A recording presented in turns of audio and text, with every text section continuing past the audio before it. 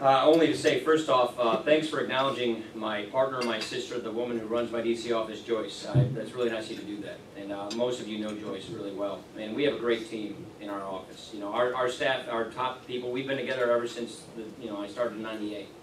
And we enjoy what we do. Not every day is a great day, but we believe in what we're doing. And the beliefs we have, we think are really are at risk of being sacrificed and replaced in a permanent basis. And without getting too philosophical, I think what we're seeing right now is a government that's in place that you have to admire the fact that they have the courage of their convictions. They really do believe in what they're trying to do, and they're aspiring to achieve their vision. Now, I would simply argue that their vision is antithetical to the vision of America. It is really more of a wholesale replacement of the American idea with a social welfare state. I was talking to Chris Matthews last night, and he was just saying, well, we want to be a social democracy like Western Europe. I mean, that really is where they're trying to go. And so they believe in more of this progressivist agenda, which actually went from Germany to Wisconsin, then out to the rest of America. So we know a thing or two about progressives where I come from, Wisconsin. And I would call what we have right now is sort of third wave progressives. It's different than the old Bob LaFollette Wisconsin progressives of the 20s and the 30s. But what we have here is basically, if you looked at the debate we had when we had healthcare on the floor in November, I think that debate kind of got it right, which was, this is after a long day, lots of arm twistings, it's about midnight, and everybody's kind of tired and emotional, and they're fever pitch. And so that's when you go to listen to the floor, that's when people really say what they think. And it's actually refreshing to hear in many ways. And speaker after speaker, whether it was Pelosi, or George Miller, or Henry Waxman, or Charlie Rangel, or Pete Stark, or whoever, they all basically said the same thing. They said, this is finally the moment to finish the progressive vision for America, the progressive agenda for America. We had the New Deal. Dave Obey says it like this: the New Deal got cut short by World War II. The Square Deal never got off the ground because of the Korean War. The Great Society got cut short by Vietnam. I think that's an interesting read of history, but nevertheless. And they're all saying, we're not going to let it happen this time, not under our watch. We've been trying for this moment our entire lives, and it is here, and we're going to do it. And what that basically means is our government, which is built upon our founders' principles, where our rights don't come from government, our rights come from nature, and nature's God. That's the way it says in the Declaration of Independence. We have an individualistic-based society, not a collectivist-based society. And so the American idea is the idea that our government protects our rights. Equality, opportunity, government by consent of the government, liberty, freedom, free enterprise, self-determination, all those things. So the role of our government has historically been to equalize opportunity, to promote equal opportunity, Well, I think the new goal and role of government with this agenda is to have the government effectively equalize the results of our lives.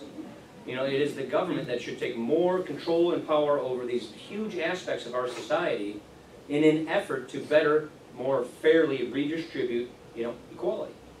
And that is really not what we're all about. That is the idea that has been tried in these Bismarckian, Western European countries. And the results are really, really clear. Lower living standards, higher unemployment, more social stagnation, and a fiscal train wreck. I mean, Europe is ahead of us in the fiscal train wreck, but we're not that far behind. It's a compounding of birth rates, it's a compounding of aging, it's a compounding of healthcare prices and costs going up. What it all means is our social democracies in Western Europe, our industrialized countries for the most part, have a huge mountain of debt that are coming. I mean, enormous. And there is going to be debt crises sort of domino affecting throughout this world. And we see it starting with Greece. We see Portugal, Italy, and Spain not far behind. The euro is just hanging on, by a thread. And if we don't think this can happen to us, get that thought out of your mind. It can. It actually will if we don't change course. And if we accelerate it by throwing all this additional government on top, it will clearly accelerate a debt crisis in this country. I'll just finish with this. everybody in healthcare, and this is the moment, and they're down on votes. Everybody tells me over there, my friends are the Democrats, they don't have the votes right now, but they're doing everything they can to muscle this thing through. As you all know, it's a House fight, it's not a Senate fight. Once you pull the reconciliation plug, that effectively makes it a big House fight. And it's not necessarily, you know, public option or guaranteed issue or community rating or, you know, medical loss ratios. All of those are bad things and important details. But what it really is it's these exchange subsidies. We are saying to just about every American now, anybody making about less than $100,000, don't worry. We're going to take care of all your health care costs. You and your family will not have to pay any more than 2% to 9.8% out of pocket, and the taxpayer will pay for the rest of your health care. That is an open-ended entitlement. That is a recipe for overconsumption, for inflation. It is a fiscal train wreck. Now, yes, CBO has a model that doesn't make it look like it's going to be all that bad. Talk to any private actuary. Talk to anybody who has real-world experience in this stuff, and this is a fiscal explosion waiting. And that, of all reasons, is why I think we have to make sure we don't do this. Because if we set up this architecture where government right now spends 46% of all healthcare spending, does the rest, the only way to fix this is to deeply over-regulate and over-ration care. And that's just not who we are. That's not what we're all about. We want innovation. We want competition. We want markets to drive things so that we have new pharmaceutical advancements, so that we have new technologies, so that physicians want to go into the profession. I mean, what young kid coming out of undergrad is going to want to rack up $250,000 in debt to go to medical school to basically be a federal employee?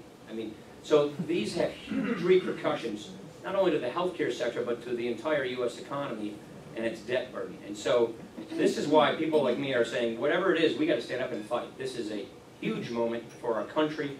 It's a pivotal time in America.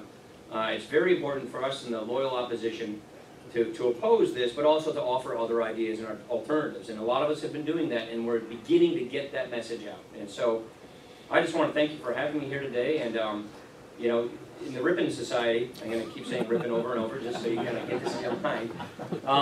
Everybody here is an ambassador. Everybody here has influence. Everybody here has decisions you make in your company on which direction you go. I just hope you think about this broader picture and where you fit in it and how you can contribute toward keeping the greatness of this country, maintaining the American idea as you go about your daily life and the decisions you make and the choices your companies make. So thank you very much.